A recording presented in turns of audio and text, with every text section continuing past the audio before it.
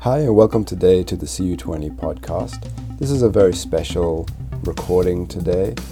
This is a recording that we did via live stream last Wednesday. The first one of probably a few that we're going to be doing by live stream whilst the COVID-19 pandemic continues to develop and we have to act with our responsibility towards those around us.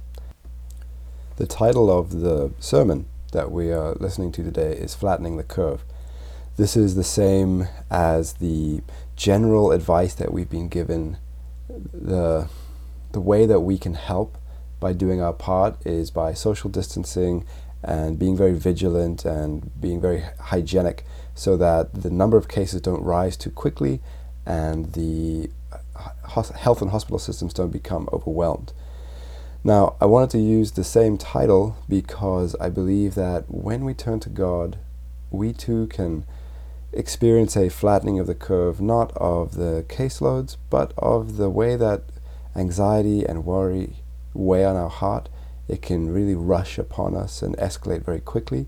But when we take the Bible's advice of how to deal with difficult situations, I feel that we have a flattening of the curve that takes place as well.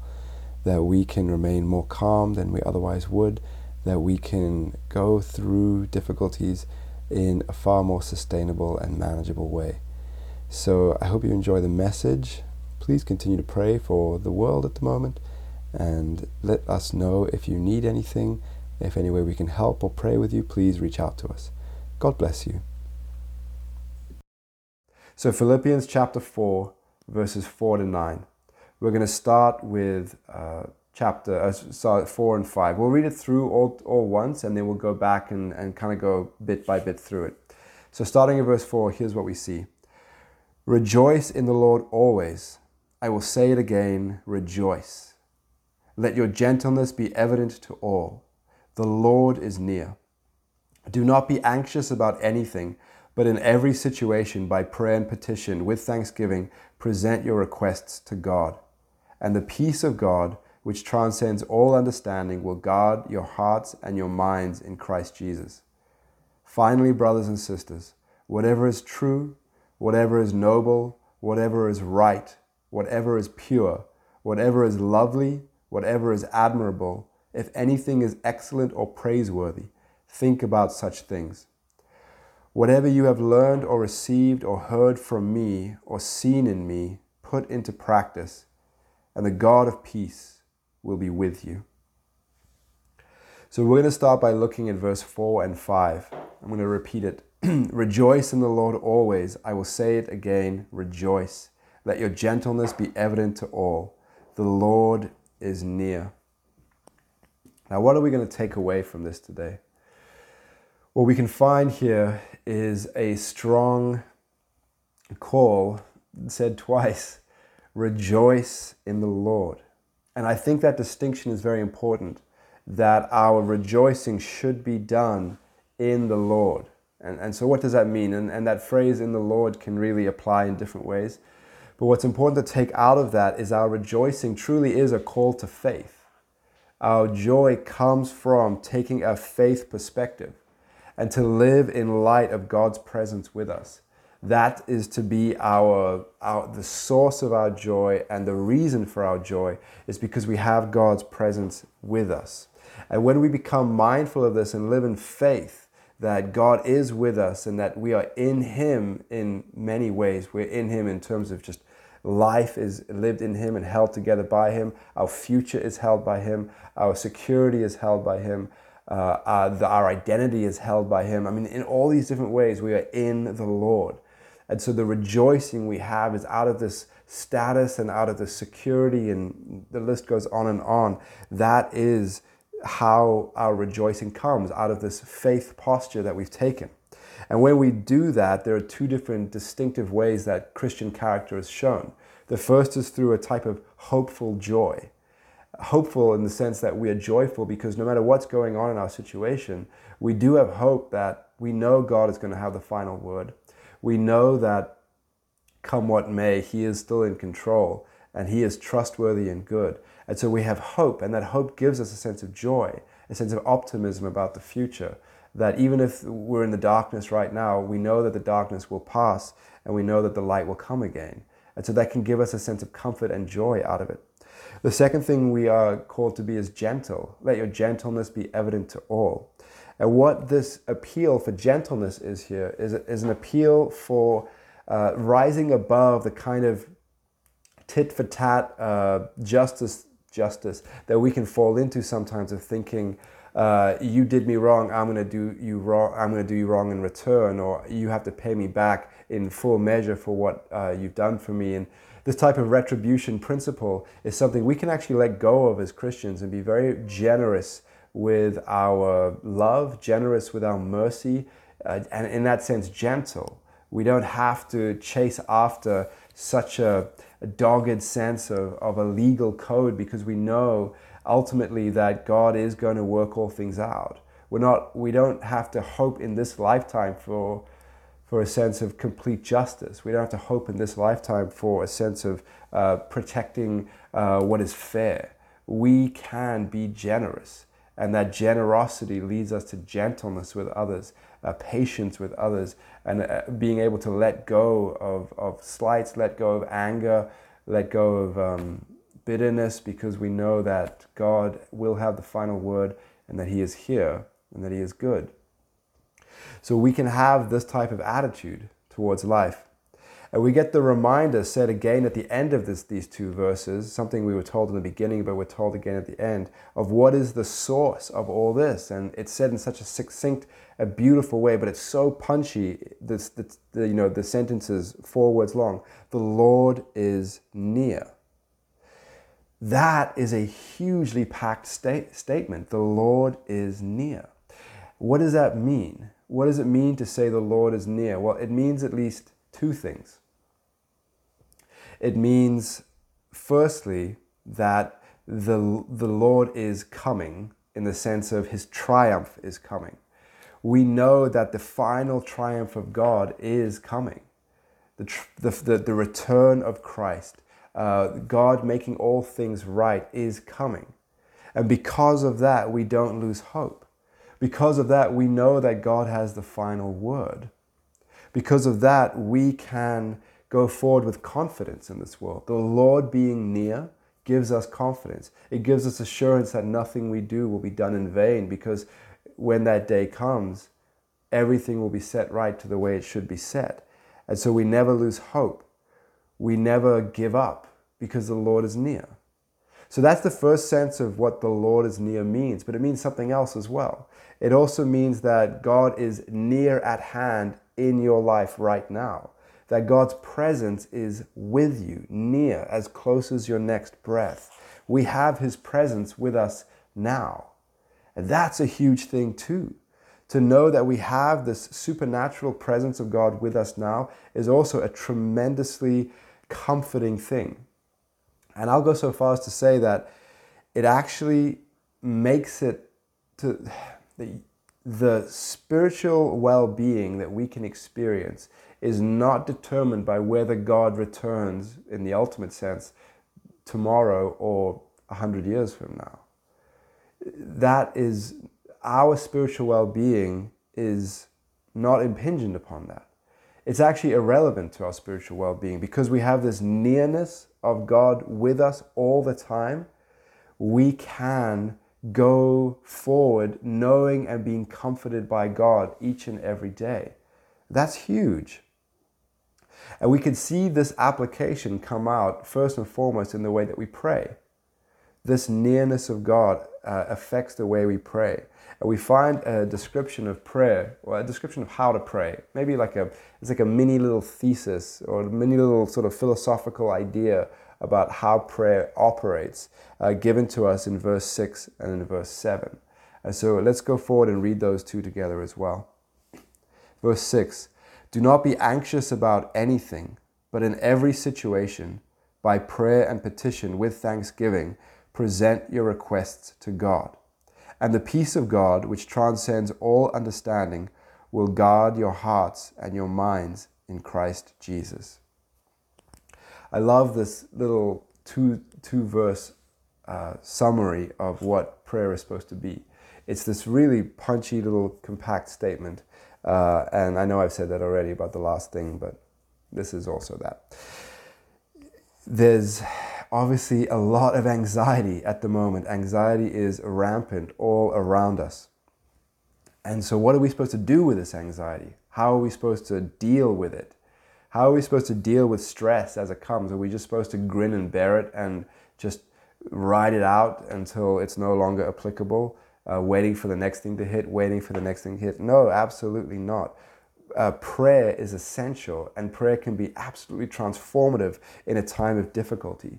Difficulty in life will happen. It always has happened. It will continue to happen as long as this life remains as it is. And with difficulty comes anxiety, because difficulty means pain. Difficulty means uncertainty. Difficulty means that we have an instability and a fragility to life that, I mean, what has this taught us? What has this latest thing taught us? To me, it's taught us just how fragile everything is, how fragile the economy is, how fragile our lives are, how fragile our communities are. Now, we can see some beautiful examples of how things can rise up in a good way, but what I'm being reminded of in this is, man, just how quickly everything can be taken away. And that causes anxiety. That's a terrifying thing. And Paul is speaking to people here who know what it's like to experience hardships. They are an early church who no doubt were experiencing persecutions, experiencing just general life in the first century world, which was much more unstable than ours, far higher death rate than ours, far higher chance of being hurt and crippled than us today. Life was much cheaper then than it is today, in some senses at least. And so they know what it's like to experience anxiety. They know that. And Paul himself is right now at this point of writing imprisoned. His life is really not in his own hands, and that causes a great deal of anxiety too. And so Paul speaks as a person who's, you can think of as somewhat of an expert in the idea of anxiety, or at least in hardships. And he's saying, look, I can tell you a way to get through anxiety. I can tell you a way that it can become far, far better. And that is to bring all of your concerns to God.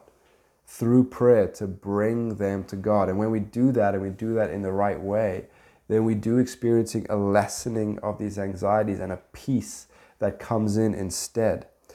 The reason why this works is because when we bring our concerns to God, we do so, we come to a God who is, number one, sovereign, and number two, caring.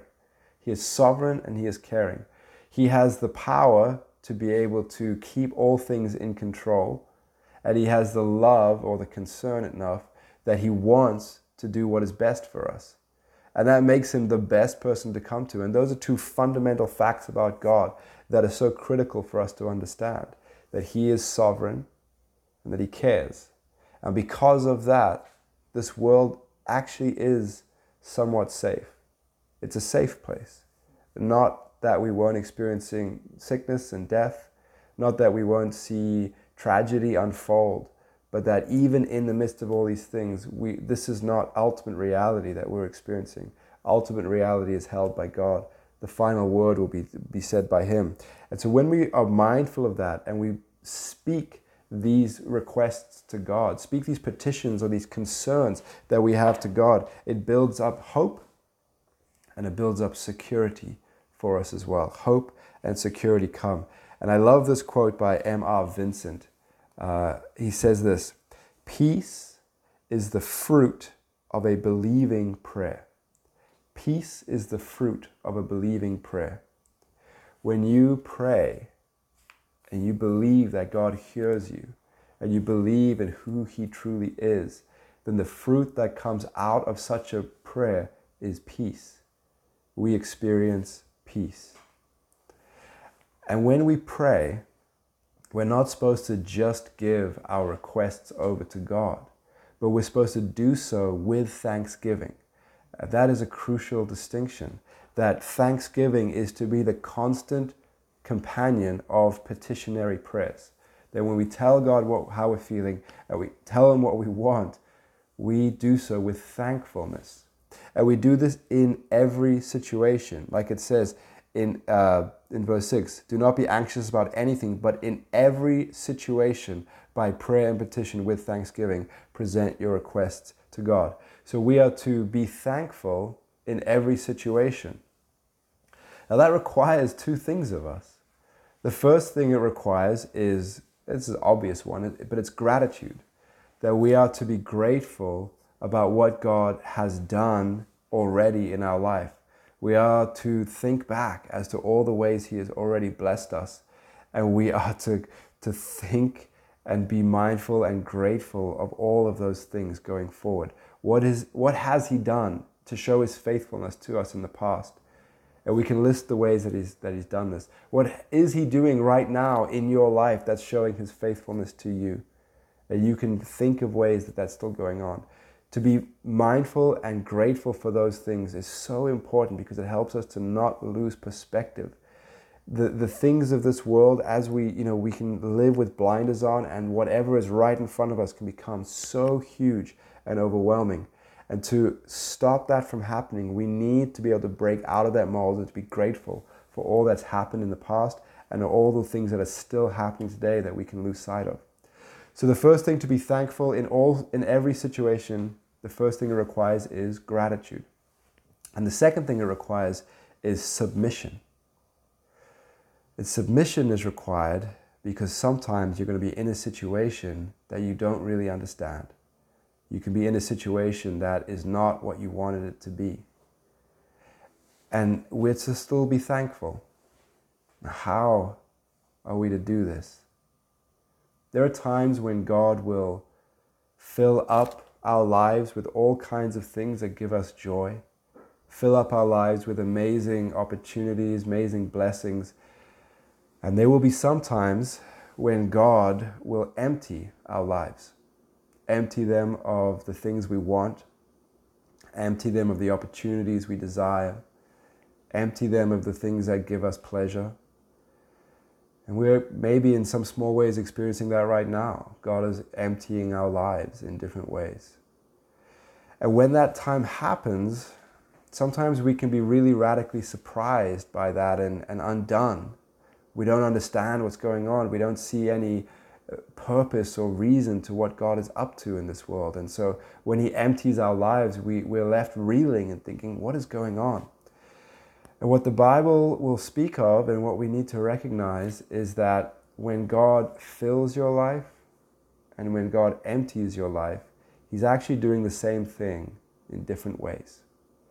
He's using a different method, but He's pointing to the same thing.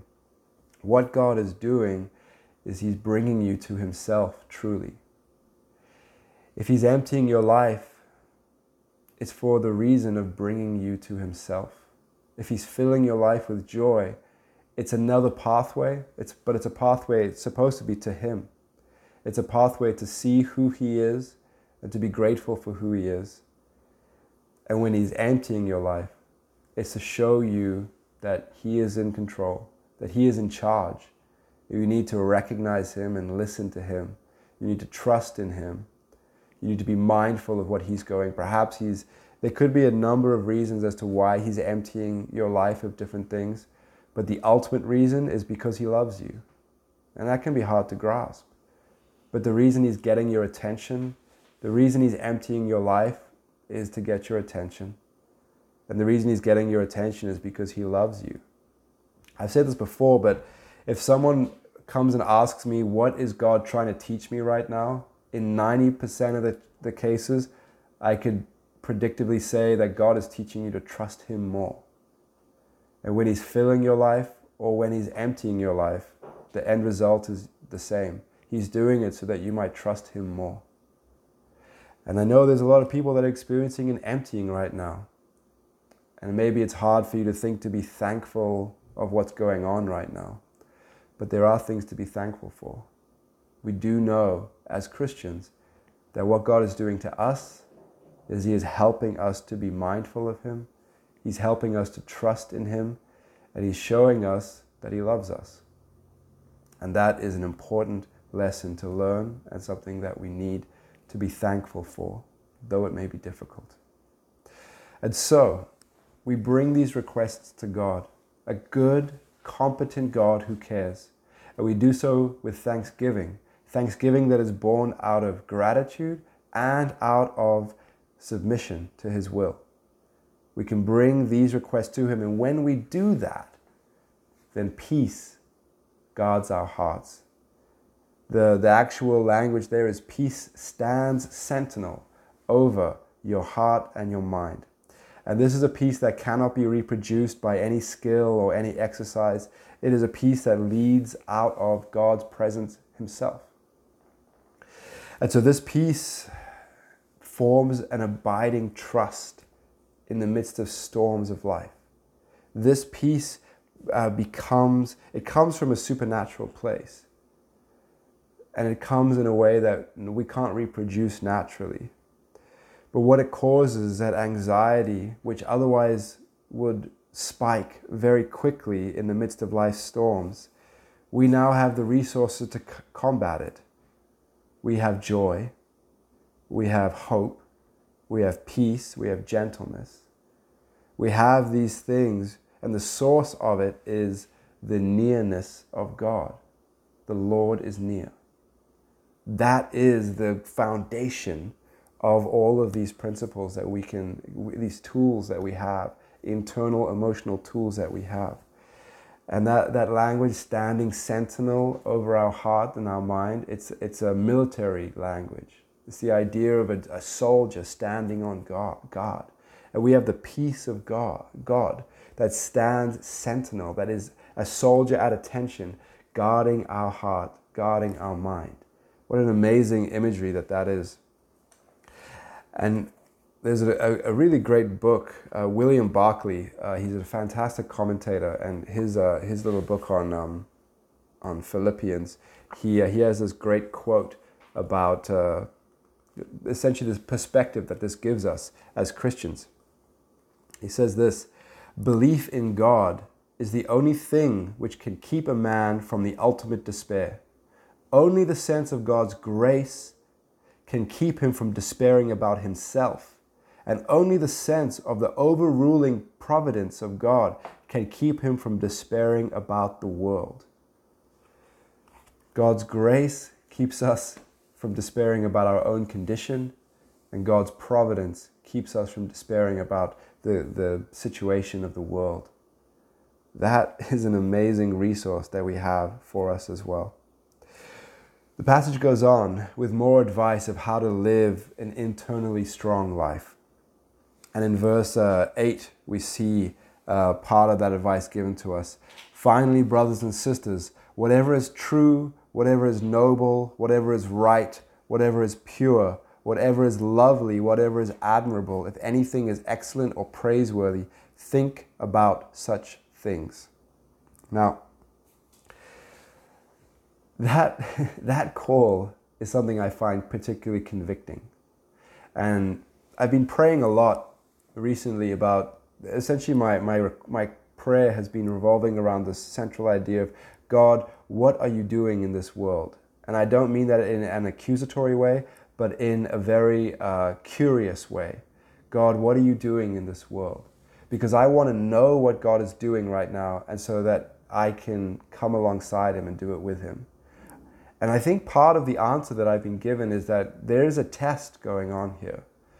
That we, particularly in the West, have lived lives, my whole adult life has essentially been one that has been characterized by busyness and heavy work schedules and rushing from place to place, from meeting to meeting, go all the time. And I'd fallen into a way of excusing myself. The things that I knew were good and right and that kind of list, I wasn't always focusing on them because I feel like I never had the time. I didn't have the time to focus on the good things. I didn't have the time to bring more of my attention to God. Now I do. We do. We don't have the schedules we had a week ago. We don't have the pressures that we had a week ago. We have the time. And I think the test is God asking us, what are you going to do with it? Are you going to actually be redemptive? Like, are you going to have a redemptive attitude about this? I'm going to make the most out of this. Are you going to get deep in the Bible? Are you going to get deep in like thinking and reflecting upon the important questions of life? Are you going to get deep about really tackling some issues that you've been dealing with for a long time? We can very easily use this time to just fill it with junk. Fill it with shows and memes and all kinds of stuff that will just bide the time until we get back to a fairly thoughtless life again. Or we can do what this verse is calling us to do. We can focus on the right things. The principle of life is garbage in, garbage out. If you are just filling your life with garbage, you will not get anything but garbage out of it. We should let the right things in. In the world around us, it's easy to see how much junk there is out there. So much stuff that has been made ugly by humans in terms of the media that we can consume, the type of toxic ideas that we can believe in, just the different things in life. And the one thing that physically is not barred to us is the outdoors. We can go outside and we can just be in nature, be around God's creation, and use those opportunities to be reflective of things, to slow down. But we can also turn to the beautiful things in this world.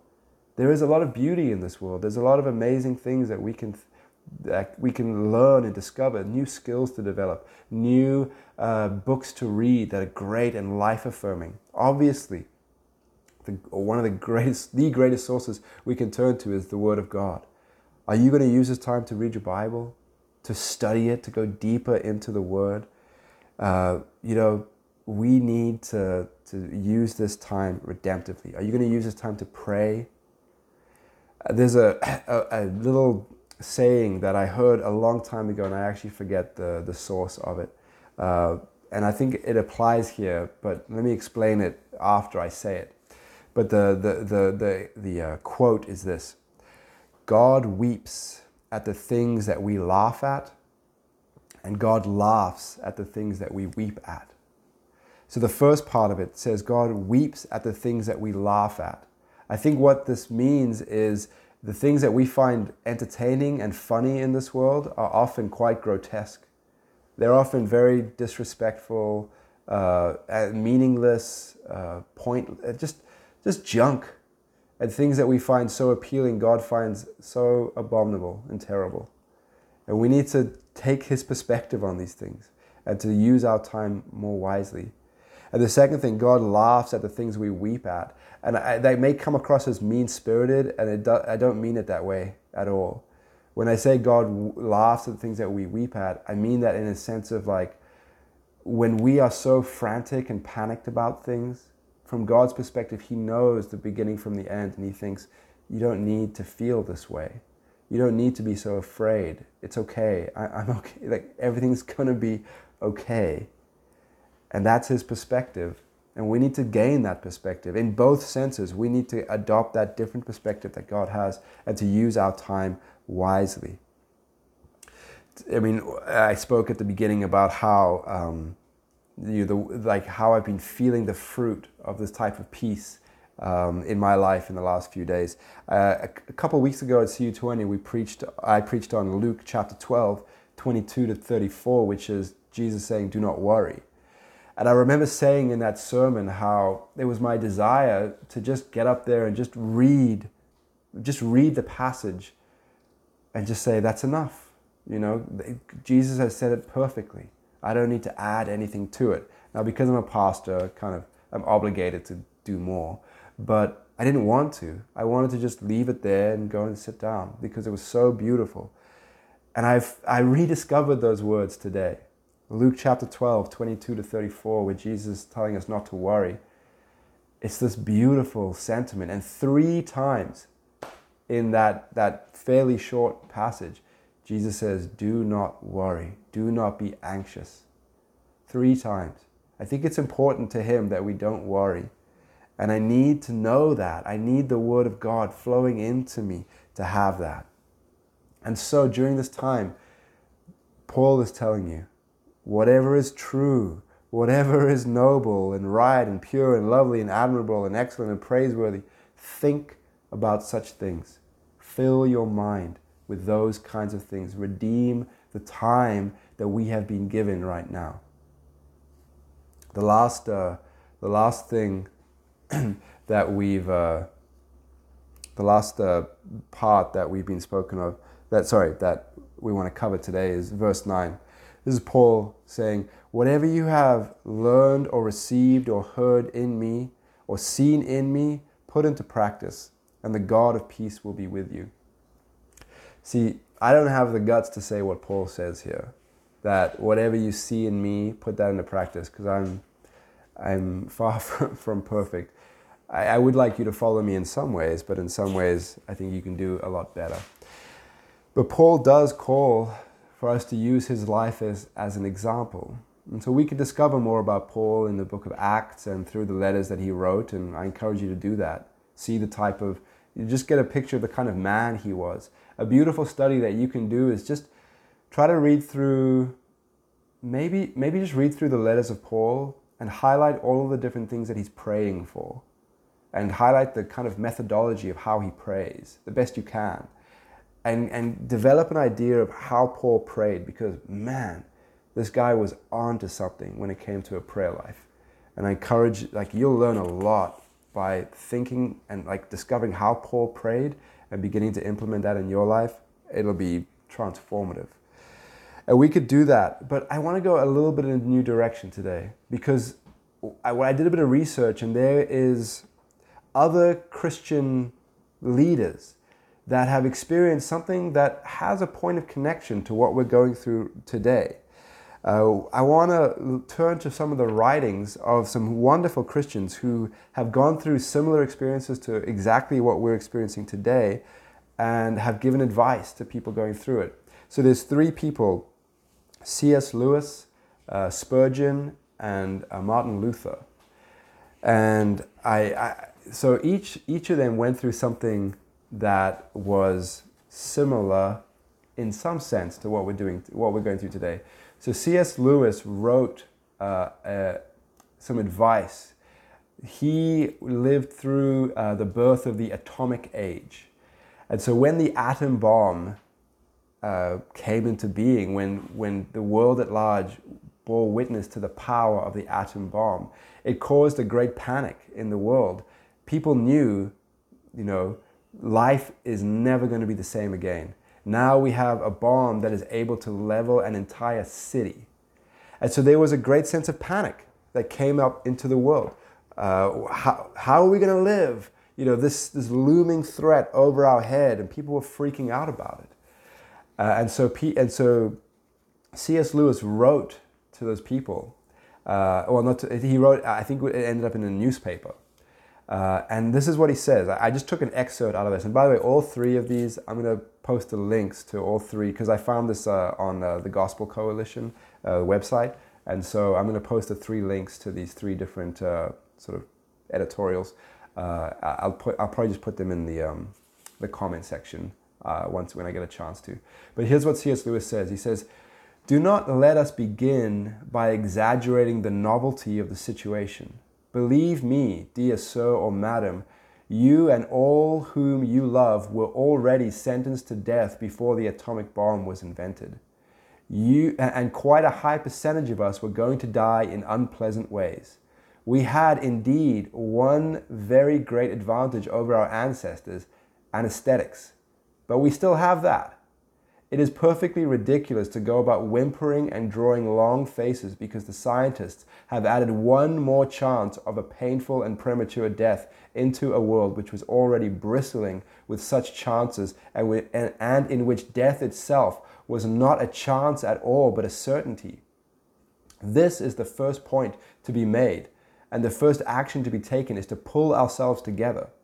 If we are going to be destroyed by an atomic bomb, let that bomb, when it comes to find us doing sensible human things, praying, working, teaching, reading, listening to music, bathing the children, playing tennis, chatting to our friends over a pint and a game of darts, not huddled together like frightened sheep thinking about bombs. They may break our bodies, but they need not dominate our minds. C.S. Lewis stresses, and I think the point of connection here is this: there's nothing actually new about the situation that we're in. Pandemics have happened before. And also, our lives were always fragile. Our economy was always fragile. I understand that we are keenly aware of it at this point, but we must, in the face of this, be determined to continue to live our lives holding the convictions that we have, continuing to allow ourselves to go on in a wise and sensible manner, keeping our mind, and I think that's the critical thing he's talking about here, is what are we doing with our mind? Are we keeping it fixed on the right thing? That's what C.S. Lewis wanted from us, to keep our mind fixed on the right thing and to not allow ourselves to be, in his words, whimpering and drawing long faces. We need to pull ourselves together and to go forward. Now, Martin Luther, the next person, he was living in Wittenberg at the time when the Black Plague it spread into Wittenberg. And you know, that's a pretty terrible thing. So this was back in 1527. And he kind of wrote and gave explanations as to what should Christians do in this.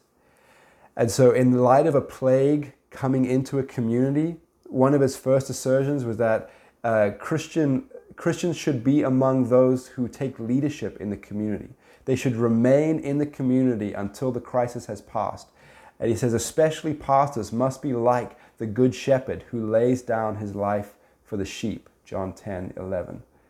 So Luther is saying here that, you know, we as Christians should rise up as leaders in our communities. He goes on to say that Christians cannot abandon our neighbors, for loving our neighbor as ourselves includes being certain that they are free from harm. So we cannot, or we should not at least, run away when our neighbors are in trouble, but we should be in there. And there's amazing examples of Christians doing literally that. And Luther, obviously one of them. He remained in Wittenberg during this time, and he was helpful in bringing peace to this place. So we are to love our neighbors during a time of pandemic. Luther said that Christians who trust in God and minister directly to the dying should not fear boils and infection, for in the end, caring for the sick is like caring for Christ. Jesus said, "I was sick and you cared for me," Matthew 25:36. John wrote that Christ laid down his life for us, and we ought to lay down our lives for others. So Luther is pointing exactly back to Jesus, exactly back to the Bible, saying we need to care for people throughout this time. It is the duty of Christians to go above and beyond in caring for those in this situation. And the last person I want to point to is Spurgeon. So Spurgeon was an Englishman who lived sort of in the 1800s, and he was a minister during a cholera outbreak in London that happened in 1854. And it was particularly bad. A lot of people died. And during that time, he had a local ministry there. And he made local ministry his priority. He was an itinerant speaker. He would kind of travel around and speak. He cut off all engagements throughout the time, and he stayed in London. He stayed in his community to minister. And during that time, he dedicated a huge amount of his time and energy, all hours of the day and night, ministering to the sick and to the dying.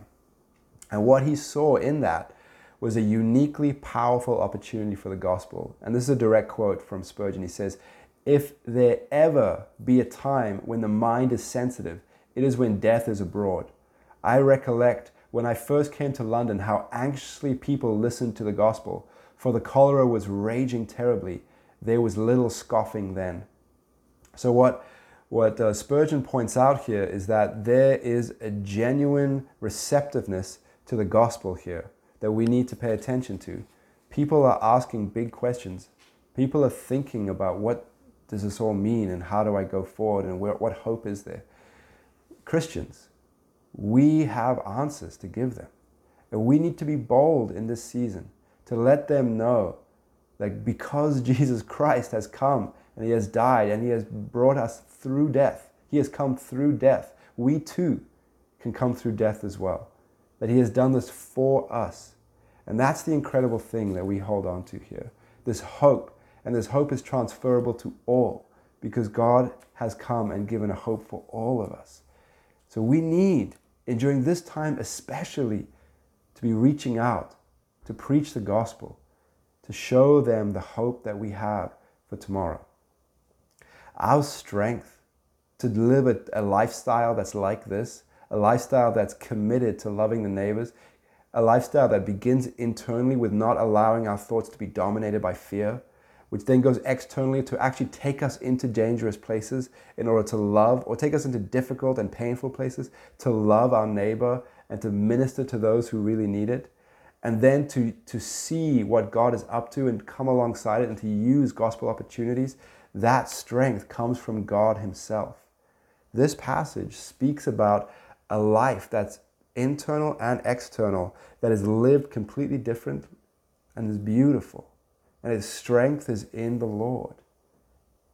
The life that we have here is in the Lord. And we're equipped, if we do this rightly, to overcome situations that would otherwise ruin us. Situations that would cause us to become disheartened and depressed. Situations that would cause anxiety to overtake us. Situations that would cause the dissolving of communities, the dissolving of friendships. Situations that will cause us to give up. We are able to overcome these things because we have the nearness of the Lord, that the Lord is near, that He is a friend at hand. He carries the burden with us, and He is bringing the best of the situation out for us. And we can be very sure of that. This makes our situation right now not only bearable, but actually redeemed. We're able to do something constructive and beautiful with this time as well. Let's pray together, and then if you have a question, start putting them in the comments, all right? Let's pray. God, may You help this truth to sink deeper and deeper into us. May this word go out not in vain, but I pray, Lord, that through Your Holy Spirit, many would be touched and transformed by the words that Paul has written, by the words of Jesus Christ. I ask, Lord, that Your Bible would come alive to so many people around the world throughout this time, and they might bear witness to the fruit of a believing prayer, that peace that comes. We thank You, and we pray this in Jesus' name. Amen.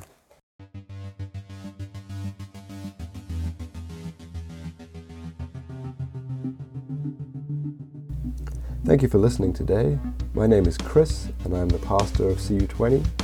We are part of People's Church of Montreal. If you'd like to find out more about the group or the church, please visit peoplesmontreal.org. There you'll find more information about us, some sermons online, and additional resources for you to enjoy. If you're ever in Montreal, we would love to meet you. If you have any questions, please reach out. God bless you. Have a wonderful day.